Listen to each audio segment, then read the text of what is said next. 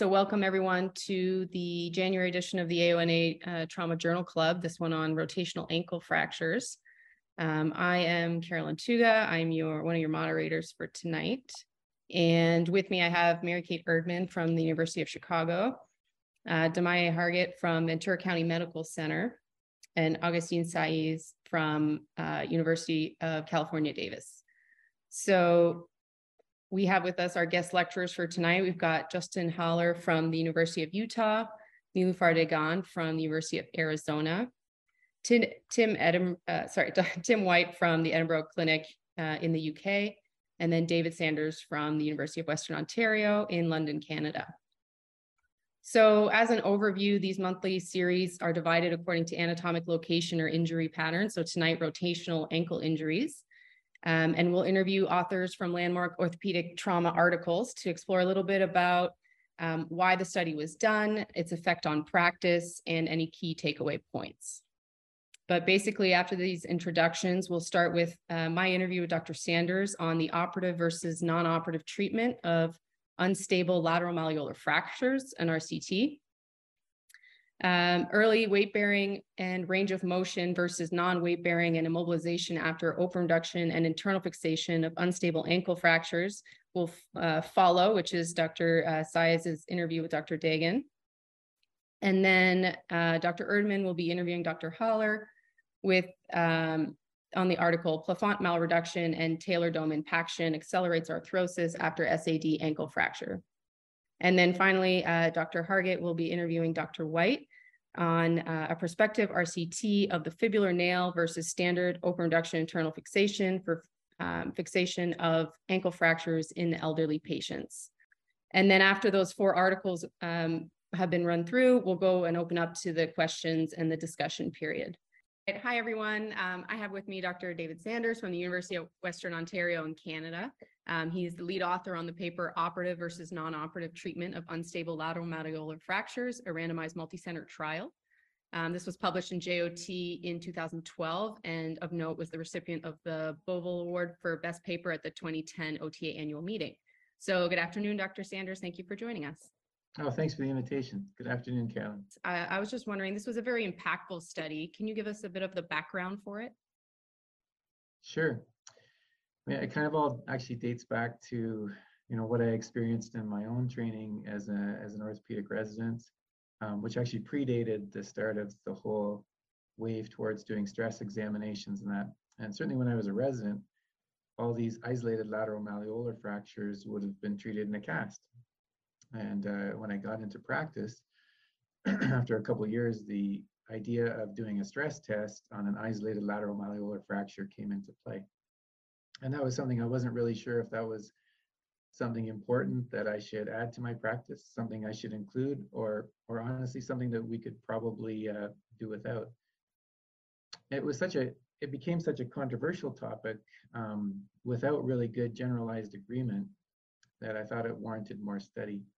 And in particular for this one, because it's, one of the simplest fractures that we deal with in orthopedic trauma. And you look at this little simple isolated lateral malleolar fracture and think, how can this be such a controversial topic? So I thought, man, this could really use a good answer. Yeah. So this was a randomized controlled trial at multiple Canadian centers powered by the Canadian Orthopedic Trauma Society. Right. And you guys looked at 1 year functional and clinical outcomes of the non-operative versus operative management of these stress positive, unstable distal fibular fractures. Is that correct? That's exactly it. Yeah.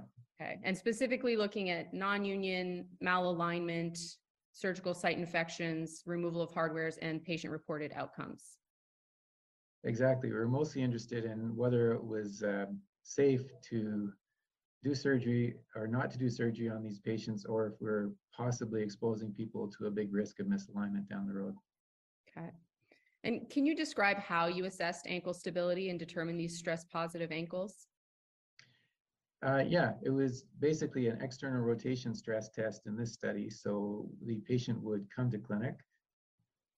To qualify for the study, their static x-rays had to be basically normal with no evidence of any talar shift. And then in the clinic, not using anesthesia, no local or anything like that, we'd basically have them supine with their foot on a fluoro machine and perform a fairly gentle external rotation stress maneuver under live fluoro. And if the medial clear space opened, then they were considered stress positive. Okay. And once they were determined to be stress positive, how did the operative versus non-operative groups get treated? So we had because it's a multi-centered trial, what we've typically done with our Canadian trauma group is we have to come to a consensus on what would be necessarily an appropriate treatment for each group. It doesn't have to be exactly the same, but it has to be sort of within the standard of care for both the operative and non-operative group. And that's just how it has to work when you get a multi-centered trial going. Everyone has to be happy with the protocol, or else we just won't be able to get enough patients enrolled.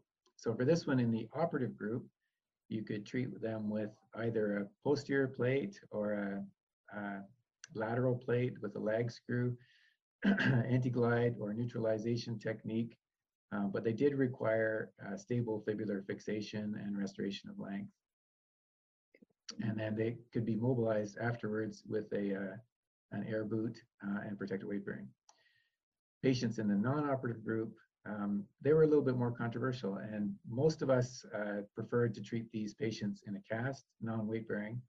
But honestly, some centers don't have quite as good access to cast techs, and in those centers, the use of an air cast boot and even a bit of protected weight bearing would be the standard of care. So it's sort of defined by the center's usual practice for the study. Okay. And what were the key findings?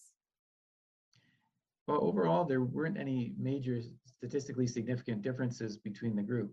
If you looked at the patient outcome scores, they're very similar between the two groups, with really no detectable differences between the operative and non-operative side. However, there were a number of patients who developed misalignment in the non-operative group, and it was 8 patients out of about 40 in the non-operative group, so about a 20% risk of misalignment. And in the operative group, we had 1 patient who had a surgical site infection that required an operation, and 5 other patients who required hardware removal for irritation. So both groups had their share of complications, I would say, despite the fact that the outcomes were generally similar between the two. Was any of that surprising in terms of the findings to you? You know, a little bit. I was a little bit more concerned that these stress positive ankle fractures would develop misalignment. Mm-hmm. So to a certain extent, this study gave me much more confidence in treating these potentially unstable lateral malleolar fractures non-operatively. I was concerned that we'd have a real high rate of significant misalignment as an outcome of this study, and so were some of the co-authors. At the time, we were wondering if it was even safe to do this study. But as it turned out, the vast majority, or perhaps not the vast majority, but the majority of patients in the non-operative group actually did quite well. And what do you make of the 20% malalignment in the non-operative group in terms of outcomes? Since, you know, you make mention of this a little bit in your discussion, but, you know, we looked at 1-year functional outcomes. Any thoughts on long-term functional outcomes or future study? It would be really good. It would be fantastic if we could bring everyone back and re-examine them and repeat their radiographs and recheck everybody.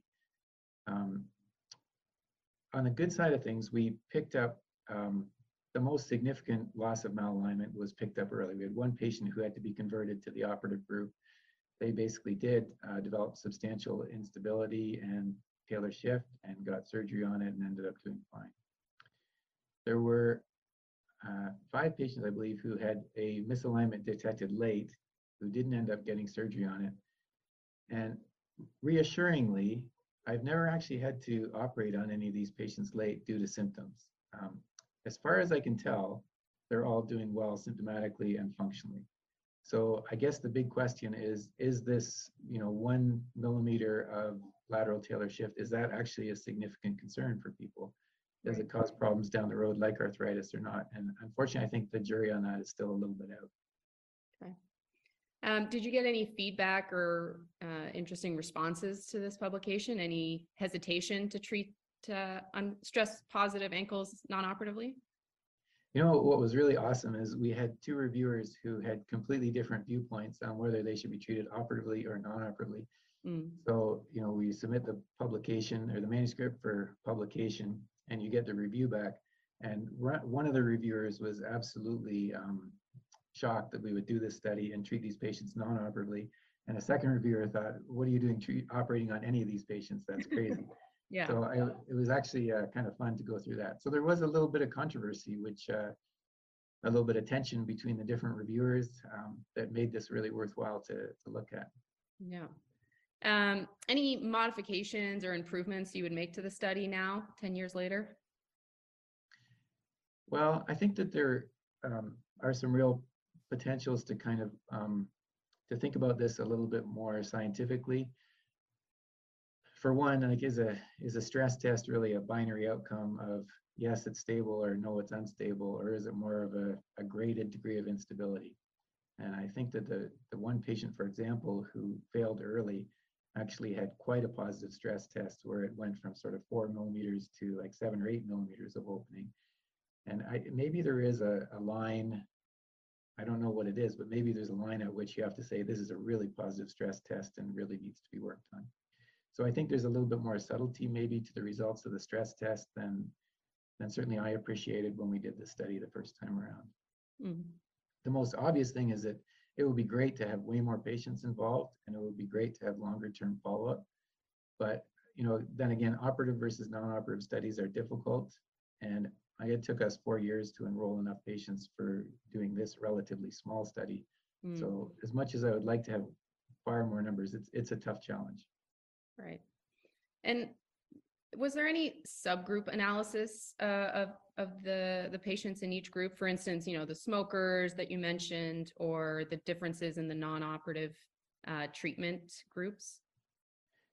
So we have the third author on the study, Brad Corbett. He works for Statistics Canada, and he was a real stickler for the whole stats side of things.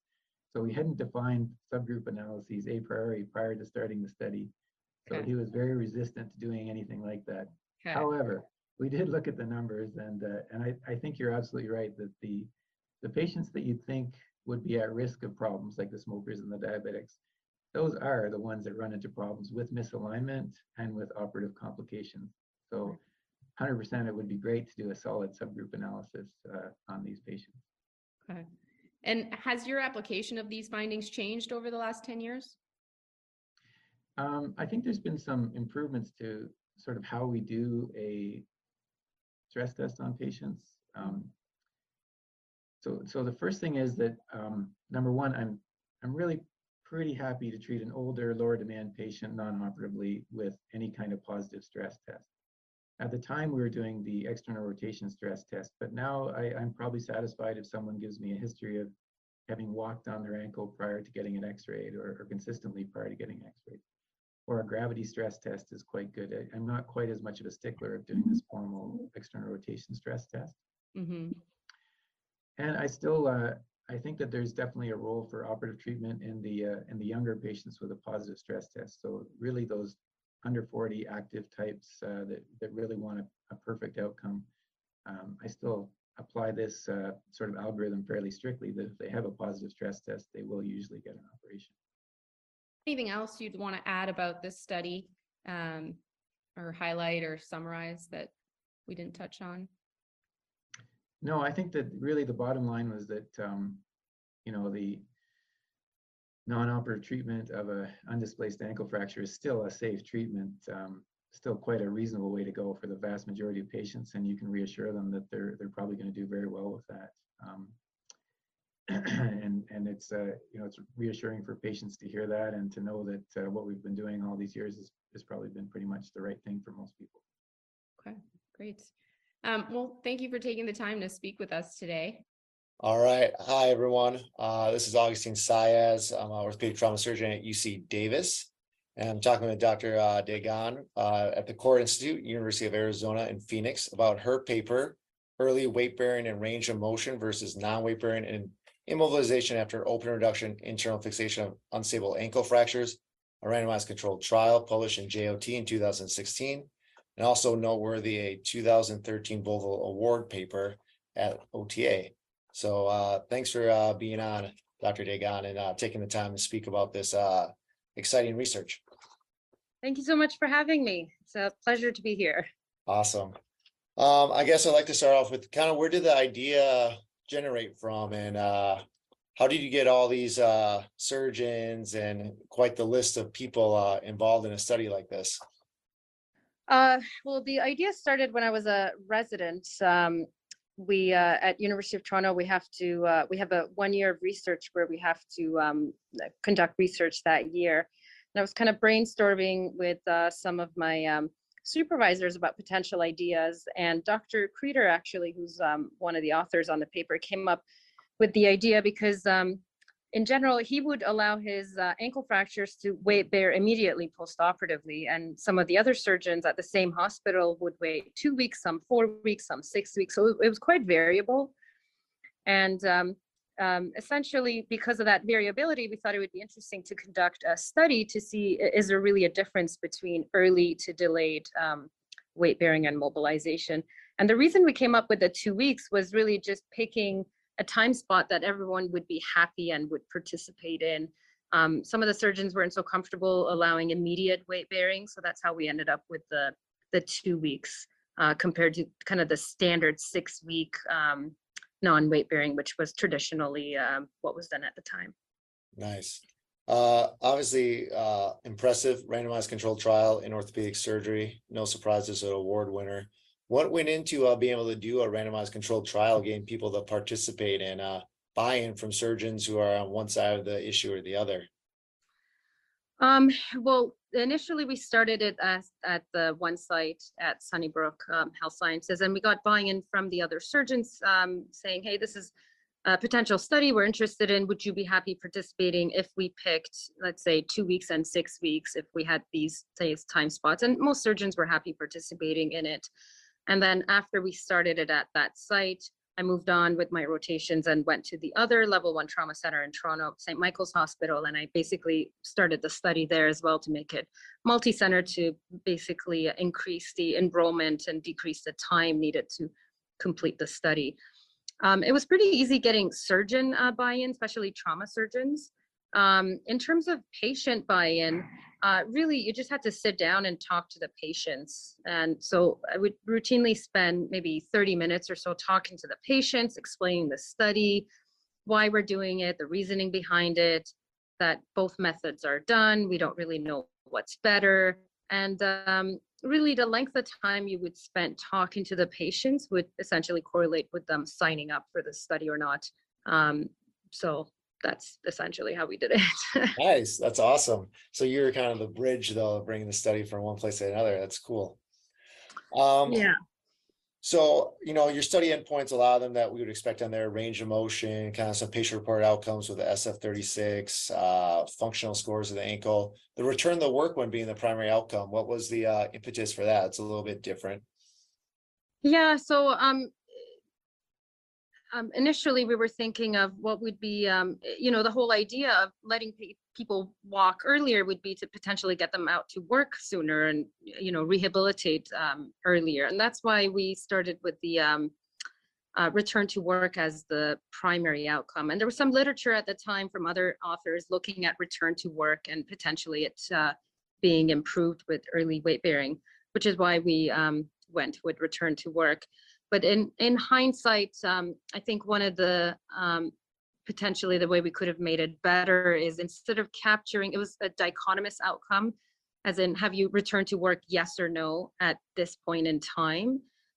So that made it more difficult to show a difference compared to if you were measuring it linearly in terms of how many days were you off of work. So we tried to go back and capture that as well, but it was made more difficult once the outcomes are captured. Very interesting. Nice.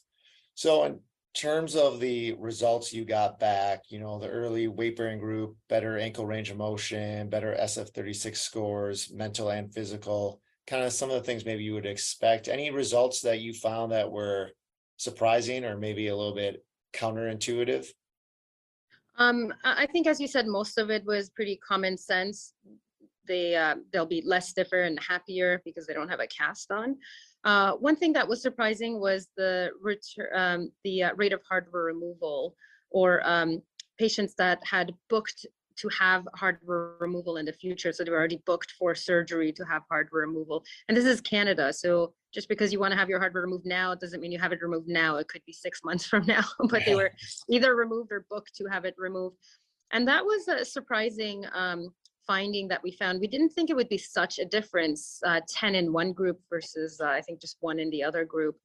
And once we saw that, we started talking to other people at meetings and courses to see what their experience has been. And some of the other surgeons as well said, once you start mobilizing earlier, and we thought it was probably the range of motion as opposed to the weight bearing, that when you mobilize sooner, the soft tissues and tendons, especially perineals, get used to the implants being there, and there's less scarring in and potentially less irritation from the implants with the early mobilization as opposed to the delayed. Nice. In terms of, you know, context, so randomized controlled trial, 110 patients, pretty evenly distributed, 1-year follow-up. How did this start changing people's clinical practice, or what was kind of your feedback when you presented this and then following publication? I mean, basically after this, I started, you know, encouraging people and presenting and talking at meetings and various courses that, hey, it's safe to do early mobilization, early weight bearing, and early rehabilitation. So, I think it's a lot better now than it was at the time. That kind of knowledge translation, it took a while to get out there. And I find it interesting because in Europe, they're a lot more aggressive in terms of early mobilization, early weight bearing. In England and Netherlands and various parts of Europe, they're a lot more aggressive. It's really the US that's more conservative. So I basically try to teach and preach whenever I'm out at courses and meetings. And I think it has gotten better, especially when I see now people in the community, they are allowing earlier mobilization. Nice. And then in terms of the early mobilization, were they wearing any like cam boot or anything protective, or was it kind of up to the patient or anything? It was early protected weight bearing. So they basically got a it wasn't a cam walker, but it was essentially a boot that they got, and they were allowed to at 2 weeks start weight bearing as tolerated and take the boot off, move their ankle up and down, and do the range of motion. And once the 6-week mark hit, they were allowed to wean off of it. So it was really the same thing. And the 6-week delayed weight bearing group had essentially the same thing, just that at 6 weeks, that's when they got the boot and they were told to wean off of it. So it was protected weight bearing in a boot. Excellent. Yeah. So is this your clinical practice now, or any further adaptations since this publication? That's my clinical practice. So, and this excluded syndesmosis injuries or posterior malleolus fracture that needed fixation. So a small posterior malleolus that you leave alone, I still let them weight bear at 2 weeks. If it's a large piece that I fix, then I may protect it. I don't think there's any evidence really for those fractures. We are actually doing another randomized control trial, essentially the same trial looking at syndesmosis injuries now. So comparing 2 weeks to 6 weeks in patients who need syndesmosis fixation. And we have, I think, about 20 or so patients randomized. We just started enrolling a few months ago. So I think hopefully that'll answer that question, because when I was in training with syndesmosis injuries, some people would keep them non-weight bearing for 3 months, which I mean, when you think of it now, 3 months is a really long time. And I don't think I've kept anyone non-weight bearing 3 months for anything. So I think that's another area that there's a lot of variability and unknowns, and hopefully the new study will answer that question in that patient population. Well, that's exciting. We'll definitely look forward to that. I guess anything you would want a reader to know that they maybe can't glean from the paper or the abstract? Any specific final thoughts? I think an isolated ankle fractures can definitely weight bear early, especially elderly people. You want to let elderly people weight bear sooner, much like a hip fracture. You don't want to fix it and cast them forever. It should be noted that patients with neuropathy were excluded. So if you have a terrible diabetic who's neuropathic, they would not have been enrolled in this study. They would have been excluded. So those patients are different, different population. They need more fixation and more longer time for immobilization and protecting. Is the thought they just can't self-regulate, the lack of pain response, or? Exactly. I mean, they're neuropathic and they have no protective sensation, and they basically thrash it apart. So. Gotcha. Great. Well, thanks for taking the time. Congratulations. A great paper, obviously award-winning, and has changed clinical practice, I think, for a lot of us.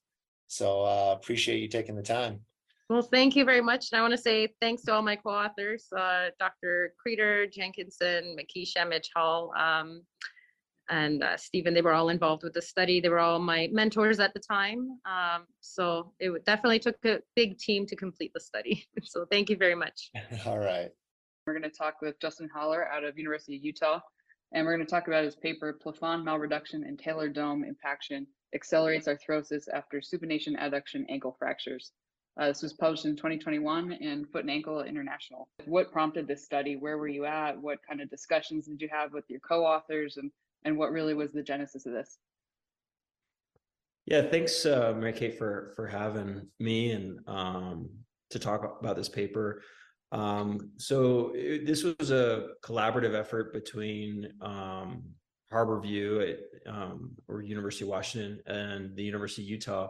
And in particularly, myself and Mike Givens talked about supination adduction ankle fractures and quite a bit during fellowship. And one of the things we noticed was that there's just not a whole lot of evidence out there on the treatment for these injuries, just because they're so rare. I mean, they make up maybe 5 to 10% of ankle fractures. And so, and most of the studies were pretty small series. So we thought to really investigate this injury, we would need to combine, 10 years worth of data at 2 large centers in order to get enough patients with, to be able to say something about how they're best treated and how patients do with this injury. Something I thought that was really interesting in your study was how you separated SAD type ankle fractures from pilons and the B type pilons, and curious what kind of discussion you had about how to do that and how to differentiate those two. And then now, a couple of years later, what do you tell residents or medical students how to separate those two? Because they're cousins in a sense. Yeah, you're right. And honestly, a lot of times they're coded as pilons because they do have articular impaction a lot of the time. Like we found almost 3/4 of the time they do have some impaction. So it is common for them to be coded that way. And that's why we when we were doing the chart review, we had to review both kind of bimalleolar ankle fractures as well as pilon fractures, just to make sure we were capturing all of the appropriate injuries. We tried to stick to really true to the original definition, where you had like a tension failure on the lateral side, whether it's like an avulsion of the fibula or a true transverse fibular fracture, and then an associated vertical injury to the medial malleolus, and just try to note any associated articular injury or impaction with that. And that's kind of what we've continued to teach the residents to try to. There are definitely some variants out there. They'll look more like pilons. We try to exclude those just to be very strict with our indications. Yeah, definitely. That you commented on the rate of impaction at about 3/4. Did that surprise you? Did you think it was gonna be higher, lower? Yeah, it certainly surprises, because what was out there before is I think around 40 to 60% of the time, which is pretty high still. But I think the difference for ours is that we had all CT scans to kind of confirm the impaction, which sometimes it can be kind of subtle. But we thought it was important to really quantify that. And I think for us going forward, at least I know at Harborview and here at Utah, all these injuries get CT scans going forward, just to really be able to figure out whether they have impaction, and then to be able to address the impaction through anatomic reduction and make sure you maintain that. And so, but we were a little surprised with the amount of impaction that we saw in our results. with these, they are typically high energy mechanisms from what you published. Do you see that these tend to have more issues with soft tissue swelling than the standard rotational ankle fracture? Does that affect your timing to OR? Are you X-fixing any of these? How do you manage the soft tissue resolution in this case? Yeah, it's a great question. I don't know if we really looked at that in this study, but it would have been an interesting thing to look at. From personal experience, I don't, I haven't really had that much trouble with acute fixation of these. That being said, there still happens where they're too swollen for immediate internal fixation, but I think that's pretty rare.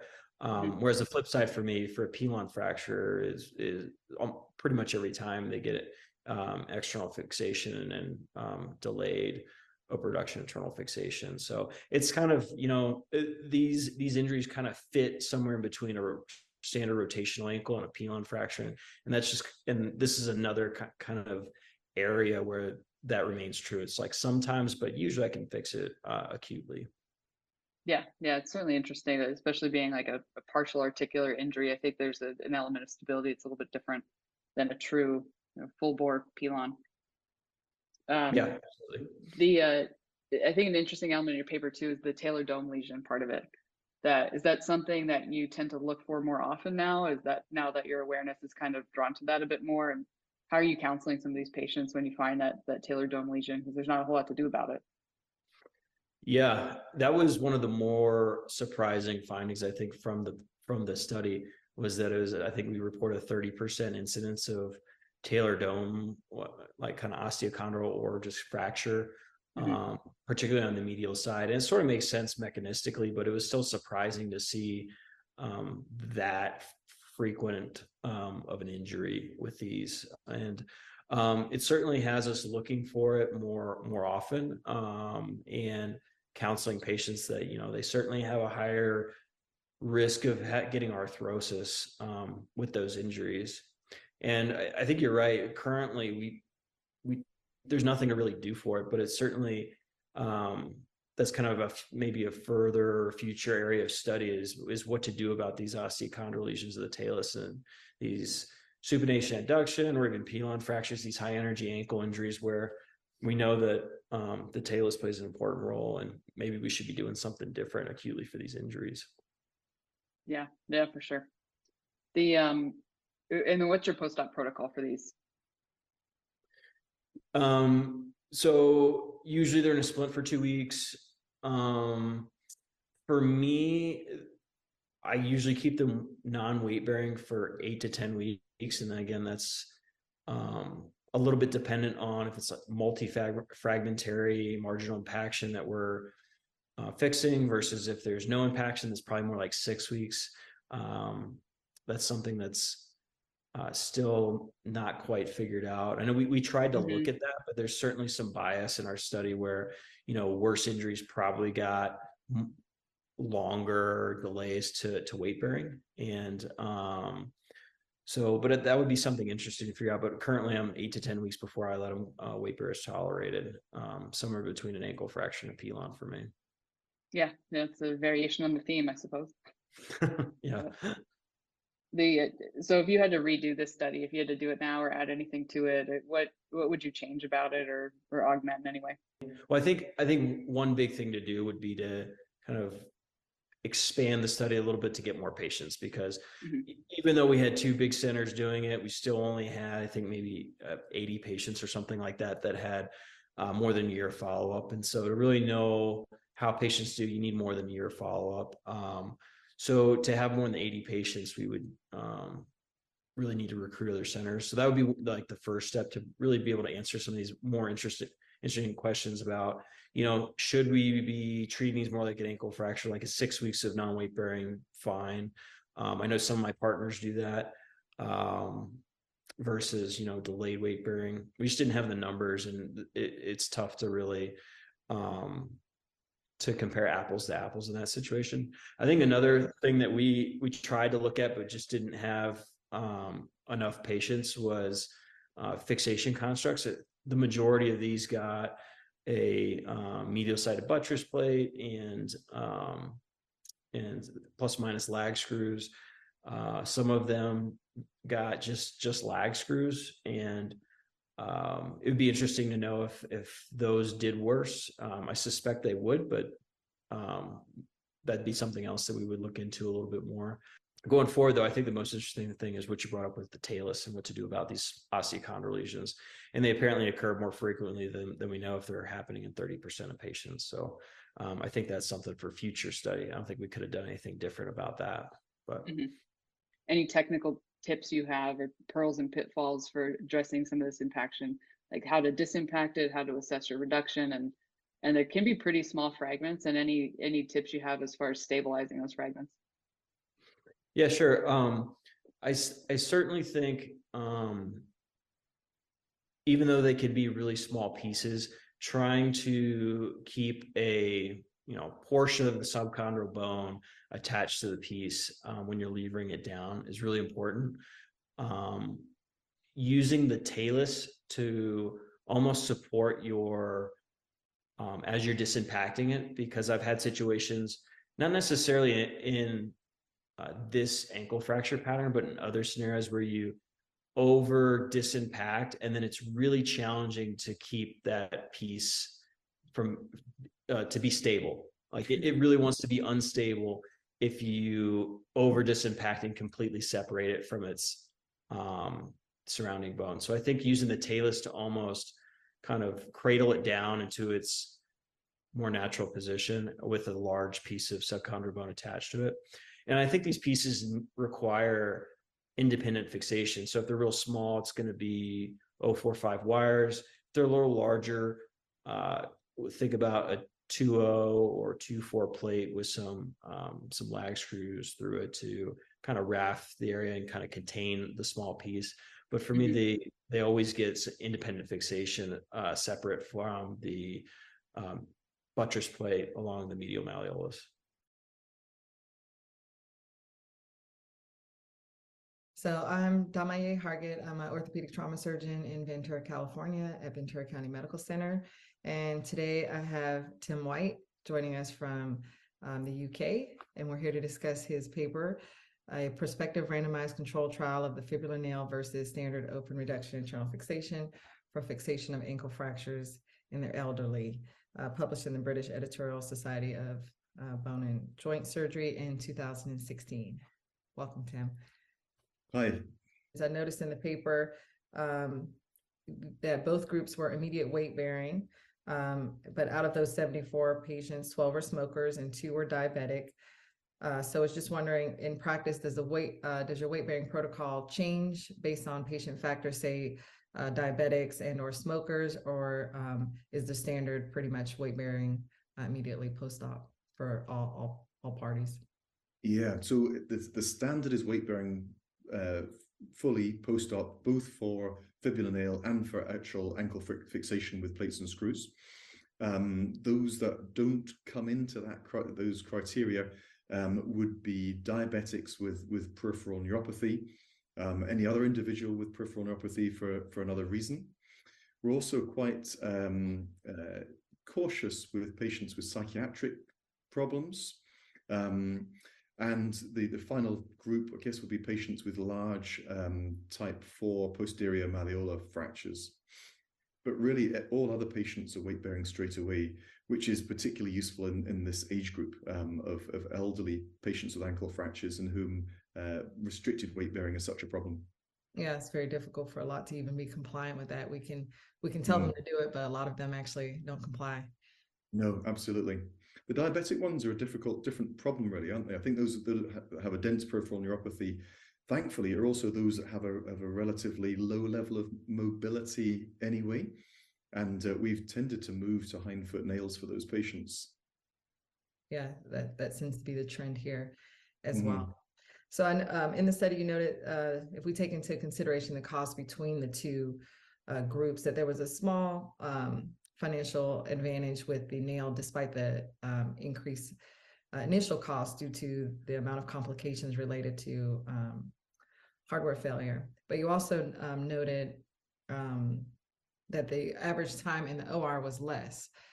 Do you have any roundabout numbers that you could provide? They weren't specific in the paper, but I'm assuming with the decreased OR time, that would also kind of add to the bottom line as far as overall decrease cost. What would you say the average time difference is between the two in your hands?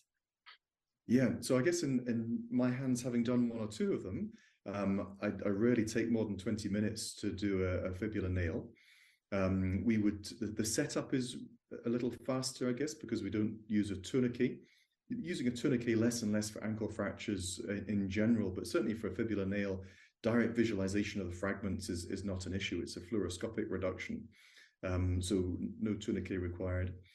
In this age group, if the medial malleolus lines up well after lateral malleolus fixation, we tend not to fix that, and published and presented a paper at the OTA on that just a couple of months ago. And so it really makes for a very quick operation. So I would say, it could be easily half the time required for an open reduction internal fixation. Wow, half. Yes, that's a significant cost savings. How do you assess, or how did you guys determine that 3 millimeters was the acceptable cutoff point in this paper? Yeah, this is the big mental jump, I think, that everyone has to go through to go from fixation with plates and screws to a nail.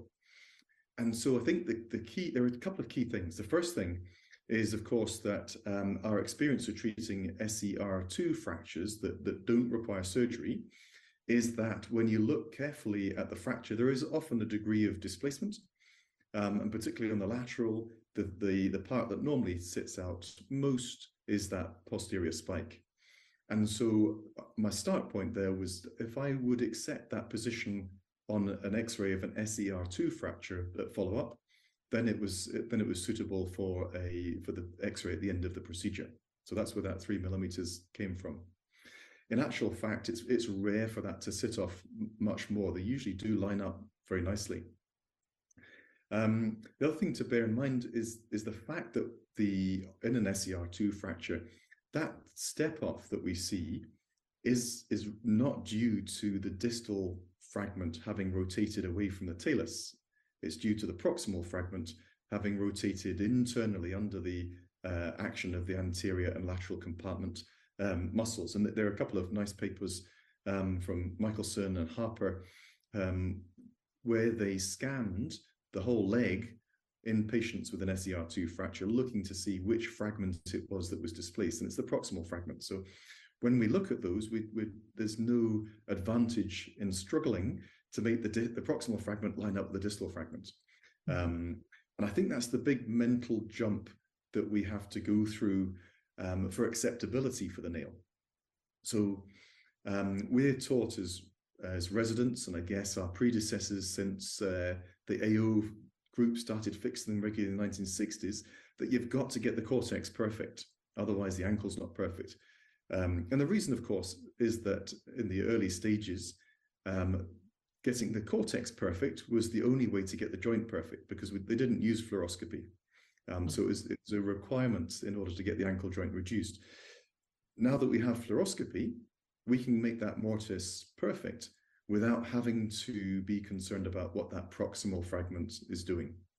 And so I think that's the big mental jump in acceptability that people need to make. The whole goal is to preserve the soft tissue. So some would argue, if you're going to have to do an open reduction of the fracture, then why not just proceed with traditional open reduction internal fixation?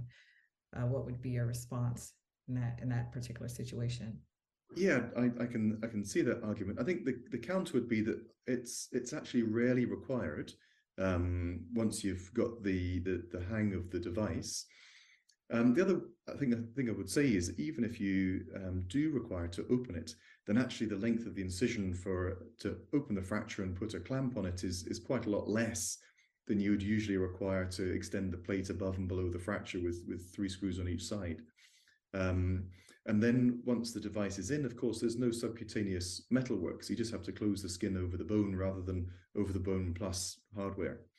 So I think even with that, there's a substantial advantage. What would you say, based on this paper and your experience, what would you say to the trauma surgeon or the foot and ankle surgeon who has read papers on this, but yet hasn't adopted this in their practice?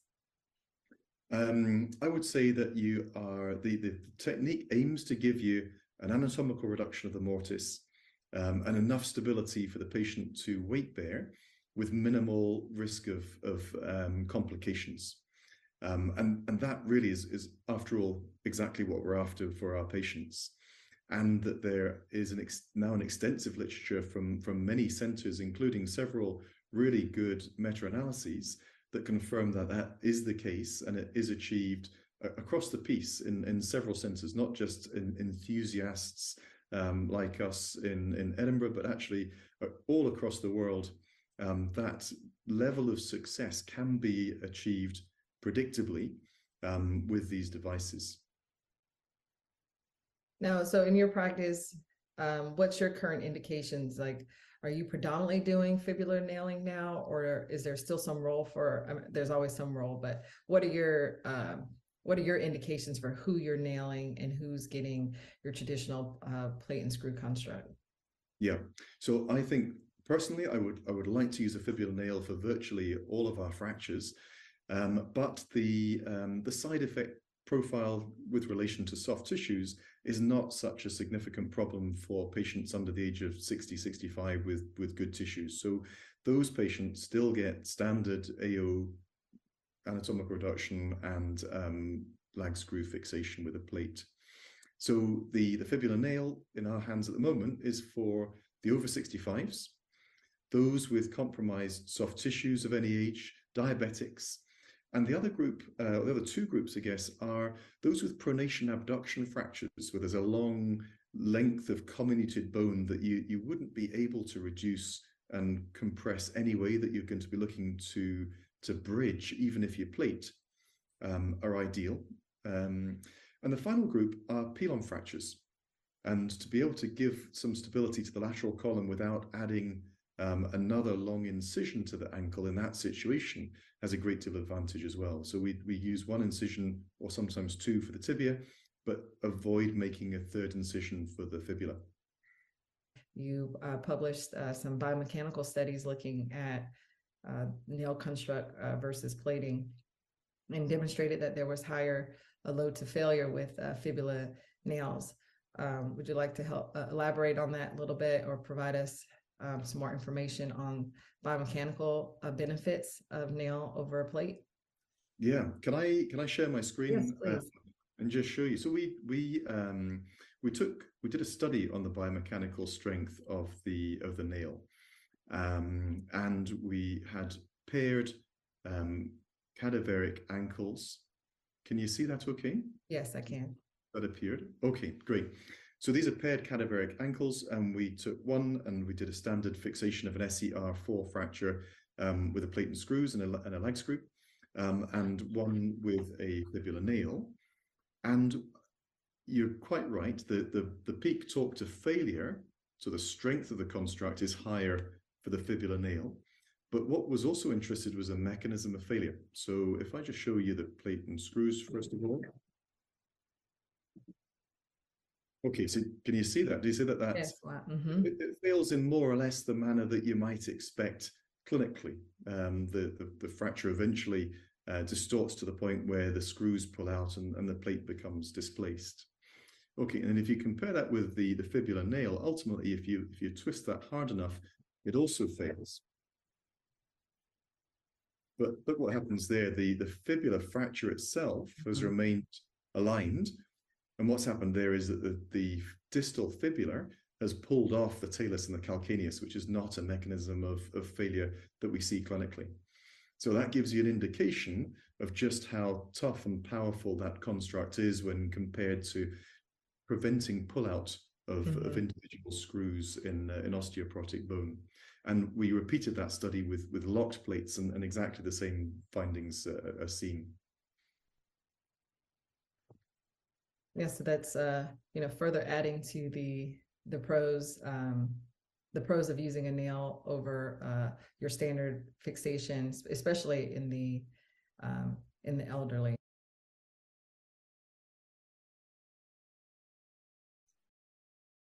Okay, so those are our 4 interviews that we were going to go through. We can open up to some questions now. I saw a couple in the Q&A box. If Dr. Saez or Erdman, if you guys want to. Yeah, for sure. So the first question was for Dr. Dagon. In your study, what was the construct you were using for fixing the fibula? There's a question, was it anatomic locking plates or a different type of construct? And then I think, for the whole panel, is there any way that depends, the way you fix an ankle, is there a way to load people up or, put in more implants that you can then more reliably let these people weight bear sooner with less concern? Or is it mostly based on fracture pattern? So maybe Dr. Dagon, you want to talk about the study first though? Yes, that's a great question. So the fixation was plate and screws with 1/3 tubular, 1/3 tubular plates, essentially. We didn't have anatomic plates at the time. So 1/3 tubular plates.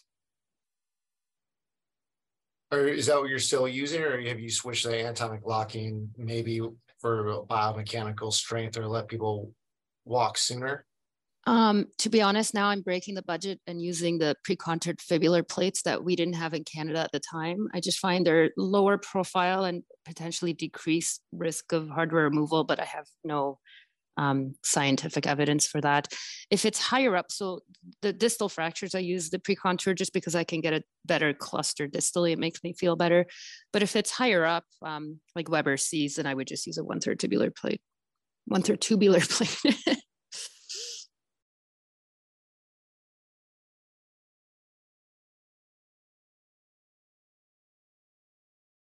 All right. And then any of the other authors have any thoughts on, whether your choice of implant or amount of fixation changes whether you weight bear or not? Or is everyone just everything gets weight bear is tolerated? Yeah, I guess I can jump in. I almost always still just use the simplest 1/3 tubular construct, and it's just amazing. Just like Nilüfer said, you really don't have to go to a locking plate to reduce the risk of failure. It's for other reasons like hardware prominence and that kind of thing. For the average healthy younger person that you're operating on, for the smokers, diabetics, and people you're a little less sure about, then probably a little more extensive hardware is going to be helpful. But for the average person, the cheap plate works great, and you can allow weight bearing with a pretty low risk profile. Mm-hmm.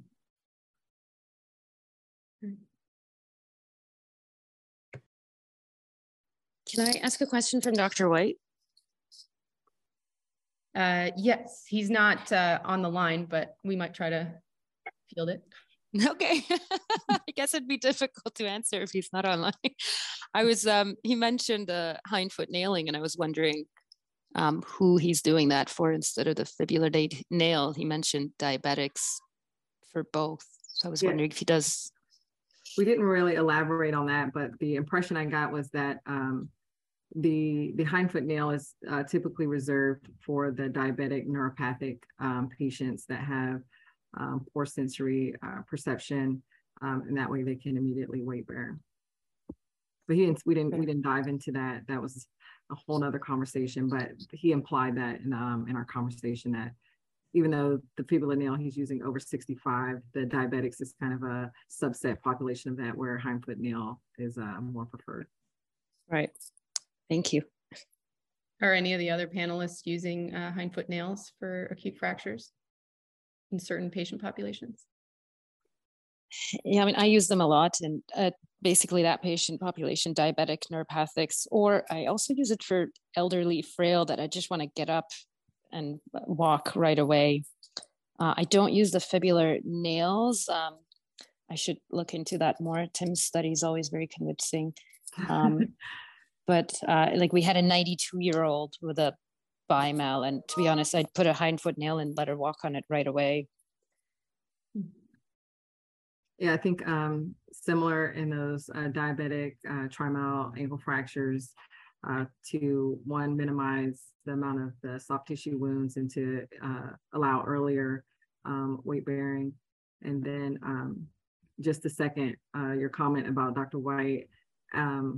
I'm at a county hospital, cost is everything here, and haven't used an fibular intramedullary nail previously.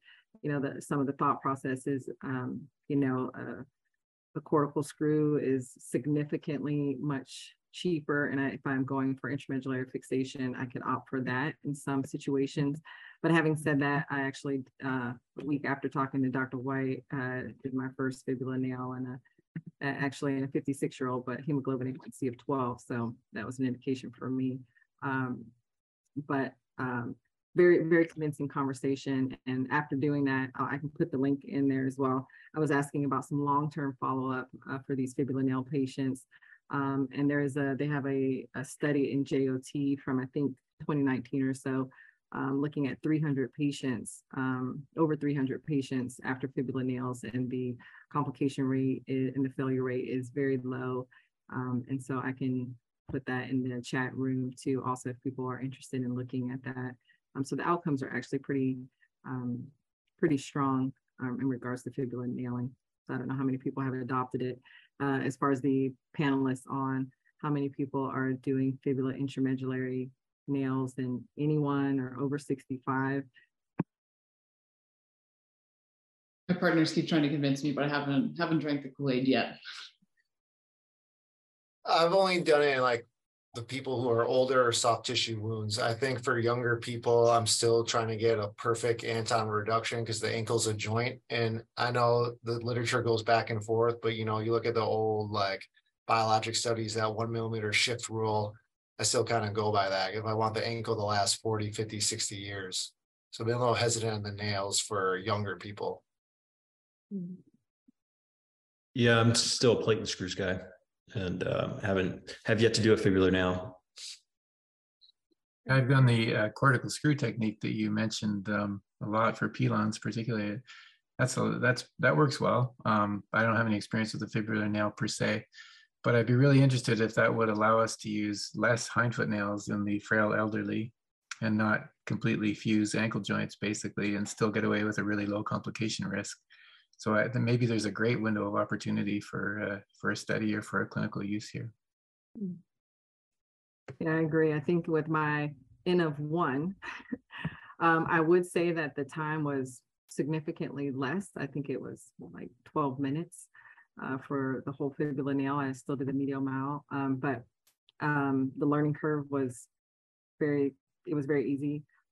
It's just like anything else, start point, like any other nail that we traditionally do. It just is a different train of thought. I think it's a very simple fracture pattern. So when we're thinking simple fracture pattern, AO technique, it wants an anatomic reduction and go for direct healing. So I think that kind of intramedullary fixation, indirect approach is not as intuitive for such a simple fracture pattern in our typical SER, our SER pattern fractures. But I think there's enough literature out there to support it.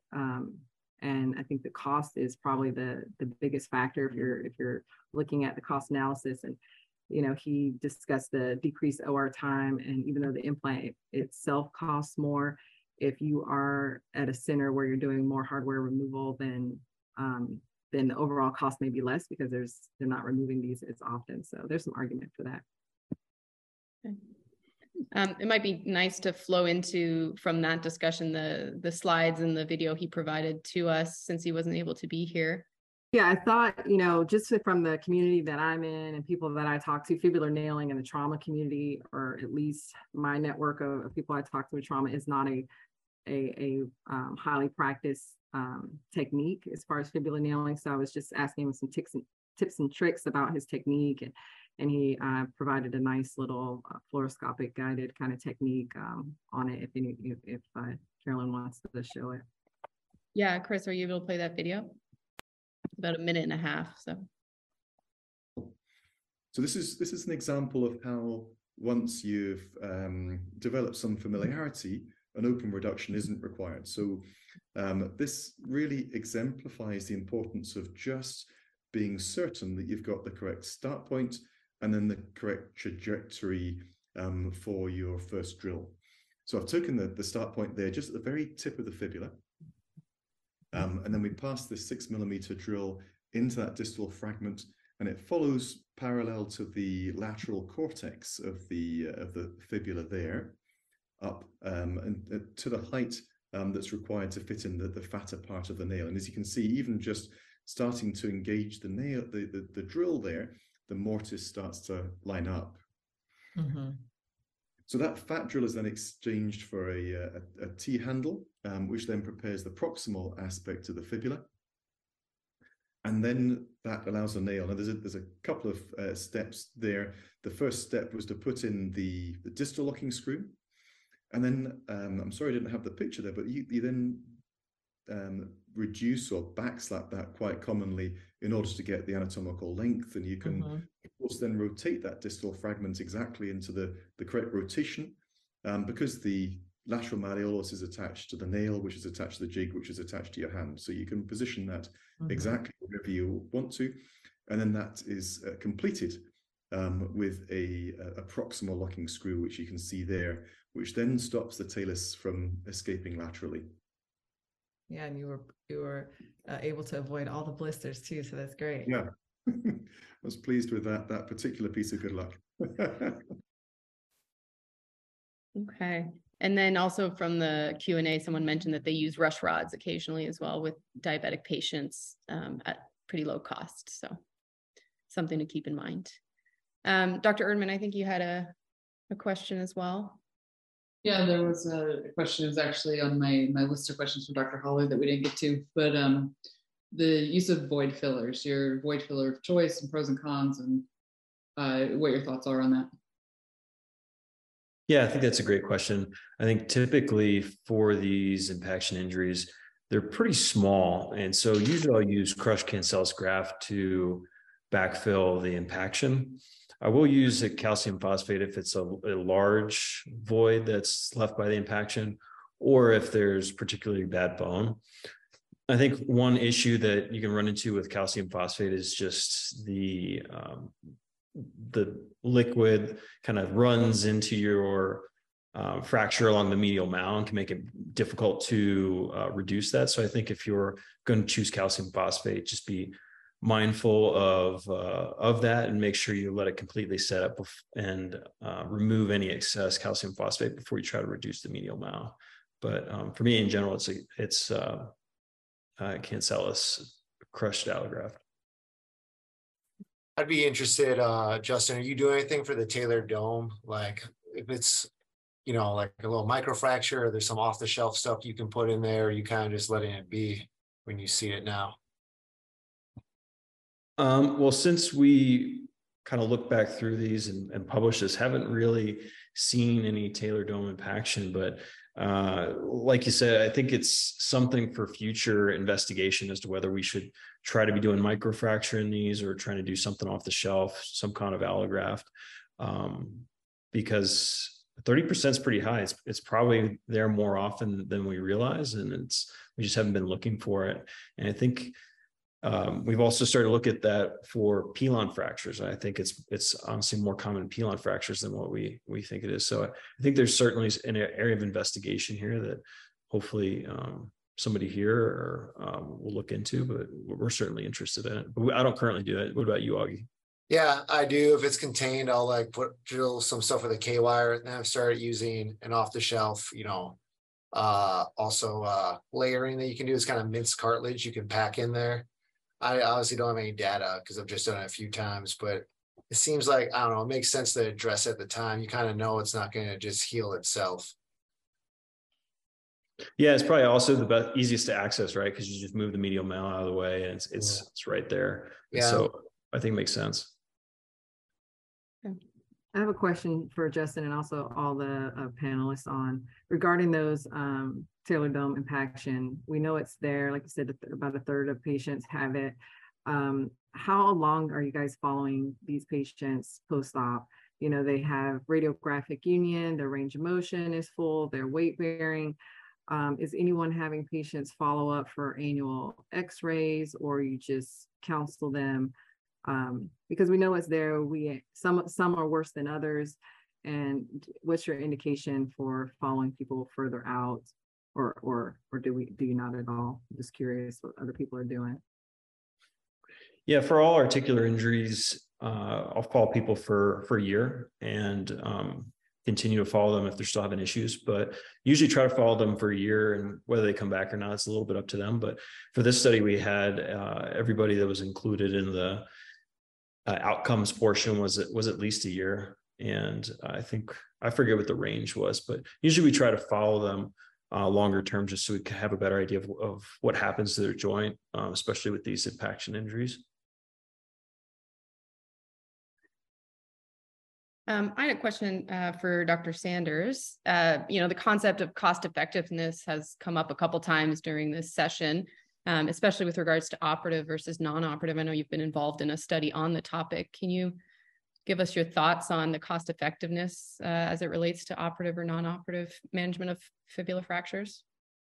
I can try. I don't know how good it'll be. Honestly, the big unanswered question for us is exactly what I think you guys were just alluding to, which is how many of these people with risk of arthritis down the road actually go in and develop problems. We did do a cost-effective analysis on the operative and non-operative side, and it actually favored the operative side, but it was really driven by whatever cost a reoperation would have in the future. And really, we had no data to base that on other than best guess. So our estimate was that, maybe 10% of people would run into problems down the road. But I have no idea what the real number is, because we just don't have that quality of literature. And that's where, just like Justin just said, longer follow-up would be great. A little more depth of knowledge about what the natural history of all of these different injuries is going to be really essential for us to make great decisions in the future. I have a question. Oh, sorry. I have a question. When you are treating someone non-operatively, how often are you bringing them back to clinic to make sure the reduction isn't lost or something doesn't change? Because that's, one of the downsides of, I think, non-op is the monitoring. Yeah, that's a good question. What we've typically done is bring them back at about 2 weeks after the first visit, because I think you still have a window there to do something operative if there's been a shift or some movement without really getting into a higher complication profile. And then if they're good at 2 weeks, then I leave them until that 6-week follow-up check and then do a recheck then. Hopefully going to see some healing and be able to progress their rehab at that stage. I guess ideally it'd be a little bit more often than that, but like most fracture clinics, you have to be fairly pragmatic in how often you can bring people back. In terms of the stress exam, I've heard the argument that there's some patients that you don't want to operate on them anyway. So if you have a non-displaced Weber B, are there people you're not stressing? Yeah, absolutely. I think the majority are not being stressed with a formal stress examination. Going more from a history of weight bearing on it, or maybe like you said, if it's a patient profile that you really definitely don't want to operate on, then I'm not going to do a test that's going to lead me to a higher risk of thinking I might need an operation. So for sure, those ones I just treat very conservatively in general. I know in residency, when this study came out, we kind of moved away from doing stress exams almost essentially altogether. What are your thoughts on that for, say, younger patients, good surgical candidates? Well, I'd be interested to know what other guys do or other people do in terms of their treatment paradigm for these. I actually think that if someone's really a young, healthy, athletic person and needs perfection in terms of their outcome, or where you think that perfection is actually going to improve their long-term result, then a stress test or a weight-bearing view or a gravity stress test or some other test is actually pretty helpful still in helping us make sure that we're going to get ultimately a great result. But I think you do know that we can all operate on these and almost guarantee that they're going to turn out just about perfect in the vast majority of people, other than the risk of some hardware complications. Okay.